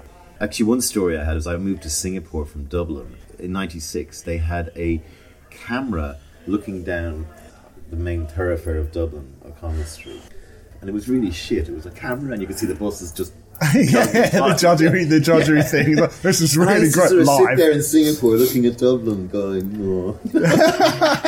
Where will this go? And it was amazing, wasn't it? It was connection. It was amazing. You were on the other end there, and you could. And how happy did it make you feel? It was great. Let's segue in there. Why did the internet fail us? I mean, the internet was a phenomenal technology, military technology, which was invented by the Americans, and it really was used to communicate across the world. And then Tim Berners-Lee came along and thought, well, let's open that world for the world, because what he believed in is that there was too many middlemen, there was too much friction, there was too much. The world was too slow. The decentralised approach, his vision, it had kind of an altruism within the middle of that. And what's happened is that the middlemen came in massively and have really disrupted that. They've made their coin. They have owned the internet in many ways. And the Googles, the Facebooks and wider, you've become a product of Facebook. You've become a product of Google. And when Google's making $32 per person per year for their service. I mean, it's massive, isn't it? It's massive. Imagine that. Would you Facebook's pay making $21 off. $21, yeah, roughly $21. Then whatever the truth actually is, we don't know. It's a closed world. It's a closed domain. And all I do know, and everyone does know now, and it's becoming apparent with the Cambridge Analytica thing when they're sucking 87 million user profiles, of 98 data points about you. When Mashable posted "On my way to steal your privacy," with Mark Zuckerberg. That's what's happened. It got hijacked by business. Got hijacked. Exactly. Perfect way of saying it. Because I remember when Google came out, Sergey and Yaman had this, the "don't do evil" thing that they said. And I was like, you're all right, Google. You're never going to do evil. It was kind of quaint. I was going, you'll be grand. You'll be fine. You're nice. You're colourful. You help. Altruistic. They knew then. And so did Zuckerberg. They literally put it on. We're not going to do evil, but we fucking well are. Let me give you a contrarian point of view. I accept the fact that, and I know that I'm giving these companies a lot of access to my life. They do sell my information and my demographics to other companies to advertise, much like a television station used to do, and would have done to that extent if they had the data available to them. Yeah. In return, I get, in Facebook's example, access to all of my friends globally, what they're up to, which to me seems worth $21 a year. Just look at it another way. No, I'm with you. Yeah. Google, I have the entire information of all the world in my pocket, in my phone, and I use Google to try to get to that. Yep. Things like Google Maps. If we brought someone from 1970 to today, they would be going, Google Maps would be one of the, like no more of No, those. totally. Although I do like a paper map. And Wikipedia. I grew up in an era where people went around selling door-to-door Encyclopedia Britannicas. Yep. Huge expense to poor families, which was also evil. Are they really doing evil? So, I mean, I fundamentally agree. The service that you get and the experience that you get, potentially for the core service that they offer you, is brilliant. But when you're manipulating democracy, knowingly, yes, I think that's fundamentally wrong. Okay, so there's the dark side of the web. Cambridge, that whole WikiLeaks WikiLeaks thing, stuff. the Russian interference in the election, which is still an ongoing investigation, but everyone's saying it happened. And, there's pornography, child pornography, it's all this dark side of the web, which is evil. Yep. But the core part of the web, I mean, first of all, we would never get rid of the web. No way. We think it's No way. progress. Brilliant. I think it is progress, right? Yeah. So let's frame it now with let's start bringing blockchain into this and how you believe that is the game changer that's going to get us back on track. Is that fair? It's going to get us back on track. I think it's back on track. I think it's the second bite of an apple. One was a bit, was a juicy apple, promised lots of dreams, and has become a little bit poisoned. And that's why I used the Snow White and the Seven Dwarfs analogy. Let's go with the Snow White. Well, she basically, you knew that you were getting a free apple. And she was getting a free apple from a particular person, which happened to be a Ironically, witch. it was an apple. It wasn't. that in. We don't know how bad Apple are. I don't think they are, but I mean, you never know. They're focused on hardware, but then again, they've got a phenomenal ecosystem. So let's go back to the Snow White and the Seven Dwarfs initially, right? So Snow White and the Seven, she had 7 people protecting her, called the dwarfs. If you look at the old world, the witch came to her door with the dwarfs were mining for the day. Ironically, mining. We'll come to blockchain mining in a minute. They were mining very valuable things, actually. An honest and open network of miners mining diamonds, very valuable things. Yeah. Without them, the transaction was happening between her and the witch. The promise of this apple. So she ate the apple and she fell asleep. And she was innocent and naive. She was innocent, naive, and kind. And, she trusted. She trusted. A wonderful trust thing, and she trusted. She ate the apple, and that was it. But if you forward wine and you consider the blockchain being those dwarfs that have protection network in many ways, a consensus network, that's the way transactions happen. The transaction goes between A to B. Once it's been committed, the consensus network, the blockchain, says, okay, I'm happy with that. I agree with that. I agree that that's a transaction which can happen or cannot happen. Yeah. And so it's the majority. It becomes a consensus network, and decisions are made in that way, consensus. If the dwarfs were there, and if that was the blockchain, Snow White wouldn't have eaten the apple because the blockchain, the dwarfs would have gone, no, it's a bad apple. And so if you make it a little bit more tangible, what that really means is the blockchain, all it is code. It's a bit of code, a bit of genius in many ways. If you took an artist's picture, the blockchain is a piece of code which has that level of intelligence, that level of storytelling within it. It's just a beautiful piece of mathematics and code. That's all it is. Importantly, it's not a person. It's not a bunch of people. Yeah, well, we don't know. Satoshi Nakamoto, and there's so many different theories on Satoshi Nakamoto. And one So he's the guy who's allegedly came up with Bitcoin, right? Yeah, well, no, blockchain. Blockchain. Explain the difference now for people between Bitcoin and blockchain. Well, blockchain is the network. It's a bit like the internet was for email. And blockchain is this network which sits on the internet. People can download the code and put it on their own machines, and it can just run freely. And it's just this verification system in many ways.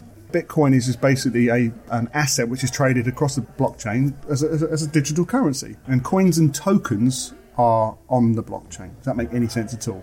And Should I have blockchain on my computer now? No, because your machine's not powerful enough. Because the benefit of having blockchain on your machine is that potentially, as you are part of the network and you verify a transaction, what happens then is that the blockchain says, well, okay, solve this very hard problem, and with that, you can add this part of the transaction to the chain, right? And you get to do that. And in return for that, you get a reward. And in terms of the blockchain, the Bitcoin blockchain, you get a Bitcoin or part of a Bitcoin, which is valuable, right? Does it come to a time when every one of us in our Apple Macs and on our phones will have a blockchain thing built in to protect us? Or is that am I misreading this?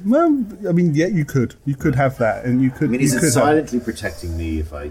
Not yet. No, I have to. Yeah, you have to use a service which uses the blockchain, and any type of business can rethink themselves to be an open, altruistic, transparent business, which is what we thought businesses were, but really probably weren't telling quite all the truths. And they could apply themselves onto the blockchain, and that's what it gives you. It's so open, it's so transparent, and it's immutable. You can never change it. There's a lot of manipulation in the middleman kind of world. Do you really know where your money goes when you put £10 into your bank? No. You haven't got a clue, right? And if you could actually track it all the way through, you'll see where it's truly gone. I mean, it's gone to bizarre places. And not that you want to know all of that, but that safeguard that you know that it's on the blockchain, it gives you that full traceability of anything. So when you donate to charity, and that charity decides that they're going to put their business, their charity on the blockchain, you know exactly where the money goes, which middlemen it goes through, how much is sliced off before it gets to the end result. And if you actually truly knew that, in the world of a lot of charities, you probably wouldn't donate. So you put it on the blockchain, it's kind of, in many ways, it doesn't have to have all the middlemen, it just goes onto the blockchain and you know where it's gone. So blockchain as a concept is a new dimension to the internet that's more transparent, trustworthy, and keeps people from doing wrong. Yes, exactly right. I mean, you can't really hack the blockchain because you have to hack 1 million, 2 million, 3 million, 4 million nodes, these miners, which are out there doing all that hard work. One person can manipulate their records in there, potentially, if they get hacked, which is very hard to hack as well because the level of cryptography on the blockchain is so high. But if they did, they could hack it. If they get intercepted, they could, the message gets intercepted. That's another way of hacking it. Right. But it's one person, one machine. You've compromised one machine, which means that all the other millions go, well, no, the answer's A, and he's saying B. You're going to reject B because he's not part of it. So will blockchain eventually, paint me two pictures. One, how it might fix our fake news problem, and two, how it might change how we deal with Facebook. Oh, they're good questions. So I think with fake news, it's about the origin of that news or where that image originally came from. I mean, if you take Kodak, they've created something called Kodak One, and they have a Kodak coin. Ironically, Kodak are making a comeback. Yeah, they are. Yeah, they are. And through this process, after dropping the ball big time, totally, right? Totally. It's a lovely story, right, of redemption. And so that you know where that photo has come from and who it came from, most importantly, so that you can work out whether you trust that person because the blockchain is just open and transparent and wider. So the source of news, the source of imagery can be seen and traced. Yeah. And that's really important. So that's the way fake news potentially can be not fake news, because we can see where it's gone through, the provenance of a piece of editorial or provenance of an image. Very important. We don't know where anything comes from at the moment. When it comes to Facebook, I mean, Facebook have their own problem because they're such a closed world. They were always famed for being this closed world when you wanted to build stuff. So my answer is I don't know, because until they open up. Yeah. But I mean, I don't know whether I need Facebook in my life. I don't use Facebook hardly at all anymore. So let's hear the anti-Facebook. Why did you? I'm not anti-Facebook. No, but sorry. Why did I come off it? Because one of the other issues that we're having, which we may touch on, may not, given where we're going, is this idea that technology is utterly swamping us with too much data. Yep. I can't seem to read a fucking book, even though I'm retired. Totally. I'm retired. I should be able to read 8 books a week. Yep.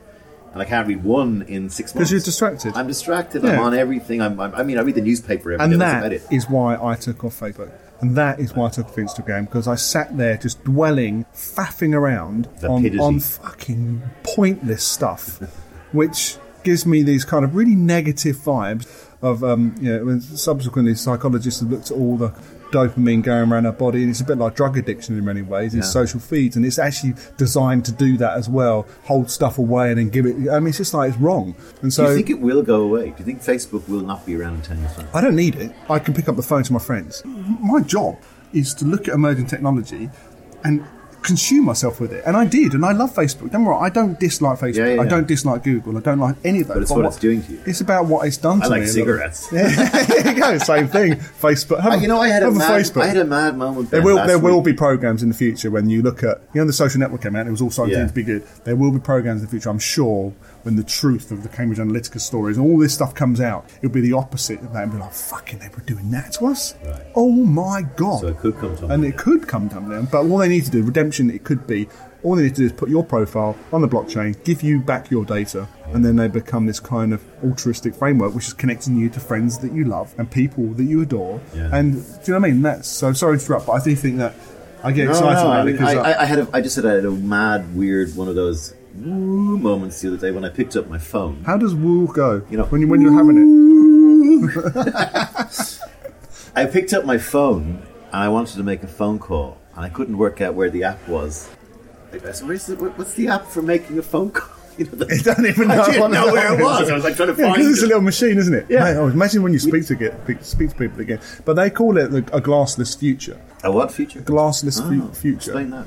Which is basically less interfaces in your face at all times. And I did, my job in Bull in the China Shop is to focus on 7 years away for organisations, knowing the cultural trends and changing consumer behaviour, the brand promise of these companies, which are probably not delivering on those promises anymore. But then how emerging technology will affect them in every single way. And disruption is happening, I hate the word disruption, but it is happening quicker and faster than ever before. And so we help companies do just that. Glassless Future is an angle which is about, you'll have an earpiece in your ear helping you and you'll talk to your earpiece. I was with the founder... We're in Minority Report land now, are we? Well, not really, because I was with the founder of Evie. You know Evie? Evie is now Alexa. Right, so he's born in Cambridge. He's a Cambridge English-born thing, right? Yeah. Did you not know that? God, No. you know literally, I'm sorry, literally. I'm going to be honest here, because most of my listeners probably agree. I didn't know either, but I was with him, and he was saying that there'll be a future. We'll just expect to speak to everything, oven turn on, or just turn on the oven. I don't quite agree with that. What I do agree with is that having a piece of glass, having to get your phone out to make a phone call, or when you have a small earpiece or we have a chip in our brain. Do you know what, I was silicon chip inside her head. I know someone who does that. So we will. They're doing that right now, right here, right now. And I said to him, this is over in a special secret conference over in LA, 2 days, solidly going, what the fuck? Mind blown. Yeah, totally mind blowing. And there was one person, a professor, putting chips into people's brains. And what they found was that our bodies reject lots of things. The brain harnesses things. So put the chip in the brain, the brain started to work out what to do with the chip. Wow. Because the brain's only electrical at the end of the day. It's doing some stuff, whatever. That's a neuroscience approach to the brain. It's doing some stuff. And That's true. We don't know what it's doing. we don't know what it's doing. But anyway, the point is that they started to compute to the cloud. And the cloud started giving stuff back. And there was a question from the audience, will this happen in the near future at all? And he said, I would predict in the next 4 years, this was last year actually, so the next 3 years, that someone in Silicon Valley will have this done. And when you're sitting in an interview or in a conversation, or you're against someone in another business, and they've got the chip in their brain, and they're ahead of you, would you put a chip in your brain? Yeah. You probably would, Welcome to the Tour de France. Yeah, exactly right. Just. Also, the vanity. I mean, would you go to Mars? What for? No, if there was a manned mission to Mars, would you go on it? No. I would, you see. Would you? Why? Because my view on the nihility, if that's such a word, of life. I like that word. I don't know if it means anything, but I love the word. I just invented it. Give me an angle on what it actually is meant to mean. It's like nihilism. It's the nihility of life. I just made up. That's good. All right, even if it's not, we should put it into a dictionary. Yeah. As one of my Irish friends said, the nihility of life is what we're combating. No, if you think about the Irish dictionary rather than the English Oxford dictionary. Yeah, we'll go for that. The man or woman or thing of the last century. If you were looking at the Time magazine, who would be on? You would have things like Hitler, you would have Bill Gates, Steve Jobs, you would have Pele, Muhammad Ali. The one person I would put there, if you took someone from 1,000 years in the future, would be Neil Armstrong. Neil Armstrong is just a guy who stood on the moon, but the combination of the... Did he? Yeah, he did. They played golf on the moon, for fuck's sake. The whole moon landing thing is they keep forgetting that they went back 7 times afterwards. Yeah, drove around in buggies and everything. That seems to be completely forgotten. But he represents mankind's greatest achievement, and 1,000 years in the past.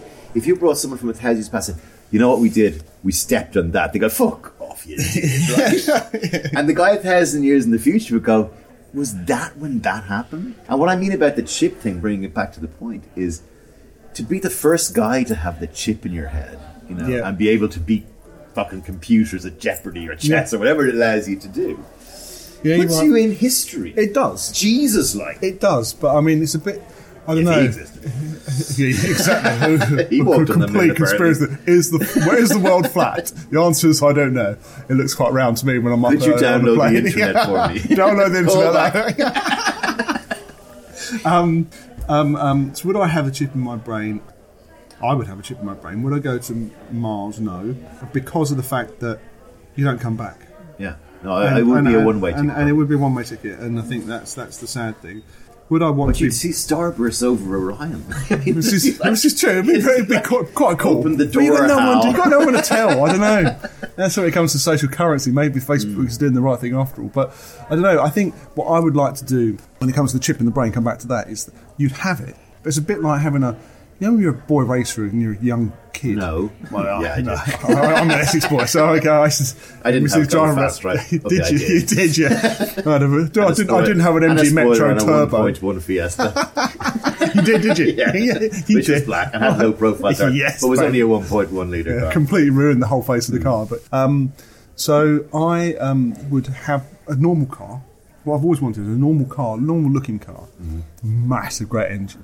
And I think that the chip in the brain is that moment where you can do it with the intelligence. You sit there and everyone can ask you any question. Oh, well, such and such. And the answer is blah, blah, blah. Yeah. But no one knows Pub you've got it quizzes done. are a thing of the past. Exactly. It's easy. You don't have to get your phone out and cheat anymore. It's do you? like the one team that got 99, missed one question, actually wins. That'd be true. Because then something happened, the internet went down. Oh no, the internet's gone down for me. We end up in robot overlord territory and combined human-robot species, and eventually probably the human bit who needs it, bag of water, bones, nitrogen, carbon, whatever, and off we go. A good Do you believe that's going to happen? A good friend of mine, Sean Gawley, he was just at the World Economic Forum talking about artificial intelligence. His businesses are all in AI, and he said human race either faces extinction or immortality through artificial intelligence. The machines will become so much more powerful. The algorithms will start to code themselves, and they already are. And maybe the blockchain, weirdly, is probably an altruistic framework which allows us to progress with a bit of altruism in the middle of it. He ends it with, the best place to be is when machines and humans work together. Augmented intelligence is the best way forward. And would you not have that? I would definitely have something like that. I would definitely. You've just got to harness the... As long as it's benign, right? Yeah, exactly right. Yeah, And, we haven't even talked about how it applies to weapons and war. Oh, God. Yeah, That starts getting quite dark scary. place, yeah. One of the questions I want to ask you about blockchain, because you paint this nice picture of it as being a honourable, purpose-driven, real, altruistic, fair system that's going to police the internet for us. The idea that we don't know who's behind blockchain has to be a concern. In the same way that Facebook is a concern, the same way that Google is a concern. So the answer is 100% yes. It's 9 years old. And as I said, it's created as a piece of genius. But when you don't know who's created that, it could be the ultimate backdoor to...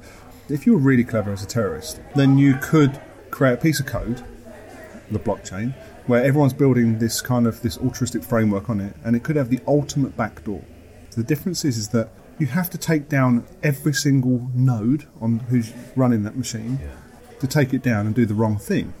And if the code is open, and it's over across a million machines, then you can see what's really happening within that code, within reason. Yeah. So we are assuming, though, that every single machine is not jury-rigged, which is what your ultimate backdoor is about. Like, you could actually have what ostensibly looks like a very fair, impenetrable because of the power of numbers. Exactly right. But then suddenly the whole thing is... Exactly right. Someone It's got actually this works little out how man to... behind the curtain. hack, exactly right. I was going to use the analogy. The man behind the curtain, we're not quite sure who he is. The Wizard of Oz analogy is a great analogy. One of the things I would say as to why it might be benign, you're convinced it's benign, and I get that, is that Facebook and Google have not outed it. No. It is quite a threat to their business, but they would be going, this is all, if Donald Trump ran Facebook, this blockchain is all fake news. All bullshit, Fake news, right? that's right, yeah. And they have the power to do that. But they'd also do it as a great stunt to say, we are protectors, these guys are just bullshit. So you have things like 4chan, WikiLeaks, and there's lots of this out there, and hackers, I don't even know what a fucking hacker is. I don't even know. That's the guy with the mask. Yeah. That is also dark web. I mean, the WikiLeaks thing has 50% of people who say it's great, and 50%. Where do you stand with WikiLeaks? Is it a good thing for society or a bad thing? I don't know, because you don't want to know all the truth, because not knowing all the truth is actually quite a good thing. Yeah, I agree. But I think that this is such corruptness in government. We all know it's corrupt. Yeah. It truly is. But you also never get rid of corruption until it's outed. And you don't, Never. exactly. And that's why WikiLeaks, for me personally, to answer the question, I think it's a service of good. It opens up these massive holes. It keeps on dropping its bombs everywhere, as it were. But they're bombs for good in many ways. People have had enough about being the lemmings. You know, the Lemmings, the game Lemmings, where you just follow. Hello, that was a Apparently they lemming. never actually run off a cliff. Do they not? It's like the ostrich head in the sand doesn't happen. doesn't really happen. Frog doesn't burn in the fucking in the water. That's fake news. So you've heard that's all fake fake news. adages. No, what you've heard really is fake news. Now, who's true? You Fake or me? old wives' You or me? tales. You've been told that it's fake, Yeah. but I'm telling you that what you've been told is fake. And I think we've got into that. We've actually got into that Yeah. world of like what is true, what's not.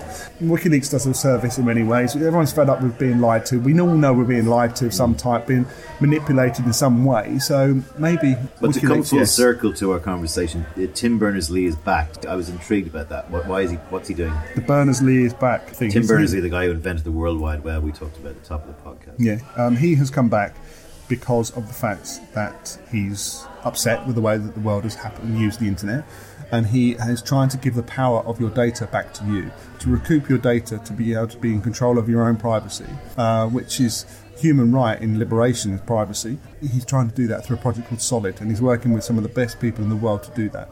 There's a huge amount of people looking at the blockchain, how that impacts their own business, and I'm working with one very large $220 billion market cap business, and they're a telecommunications company, and they have the power to really understand what's going on in your home in every single way, on your phone in every single way, so they really truly know you, and they're going to put that profile onto the blockchain. They're going to give you power back to you. Quite a lovely So in trust theory, relationship.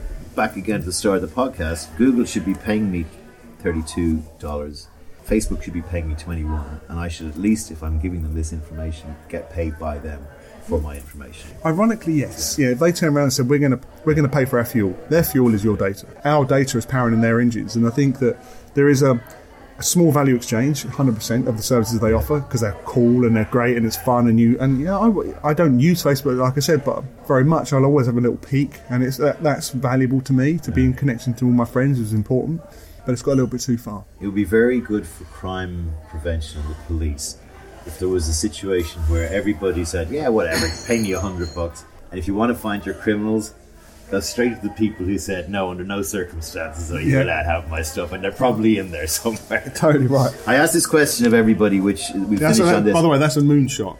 I tried to do this moonshot for Google. A moonshot is their special projects Mars area. We've done that.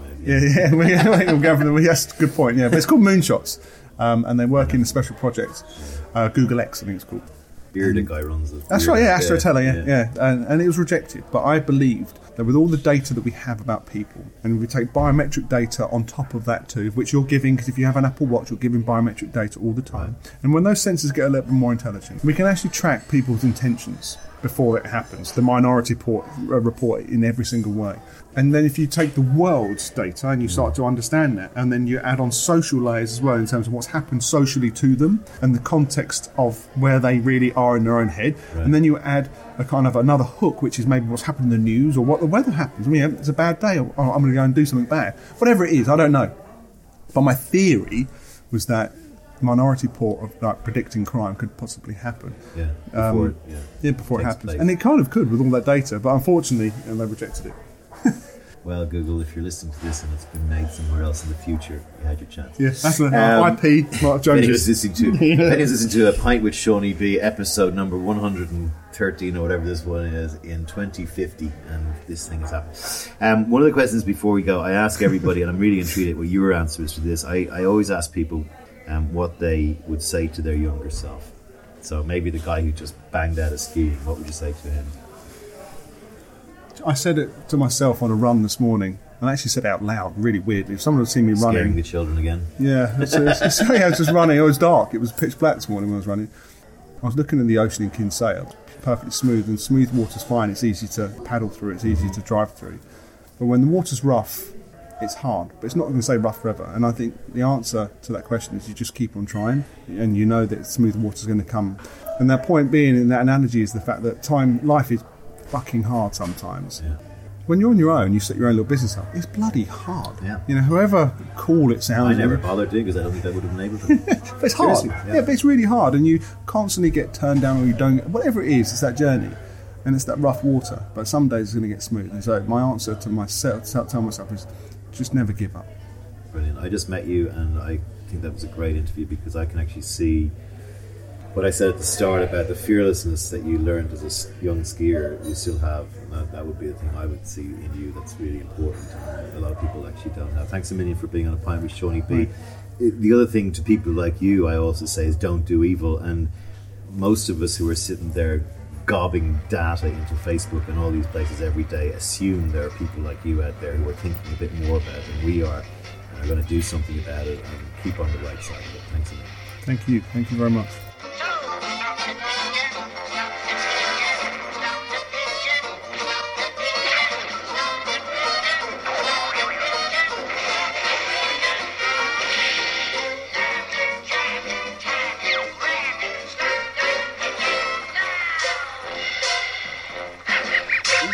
Enjoy it? It was brilliant. It really was phenomenal. I It'll be want to good. know what your answer was. So it's a hard thing to think about. What would you say to your younger self? What would all the journeys you've been through, and it was a hard upbringing. Yeah. What would you do? I would say to my younger self, you're right. And what does that mean? That You were means right all that time? there was a time in my life where I felt right and I felt like I needed to resist and I needed to plough my own path, and I was independent and I was scared that I was doing the wrong thing and I was being disobedient and not doing what I was told, but I was right. And I actually defend my younger self a lot because I don't want to dishonour the stuff that was going on, that was affecting me, and that I was trying as a young fella to, you know, your idea about the ocean. It was very choppy, and I kept swimming the right way, and I would say to myself, and also, it worked. There you go. You know, That's it. so- It's just that tenacity to plough through. I've asked you that about 600 times, and each and every time you answer the same way. There you Yeah, go. it's like that. So that's it. It's Exactly honest. the same answer, Okay. give or take a word.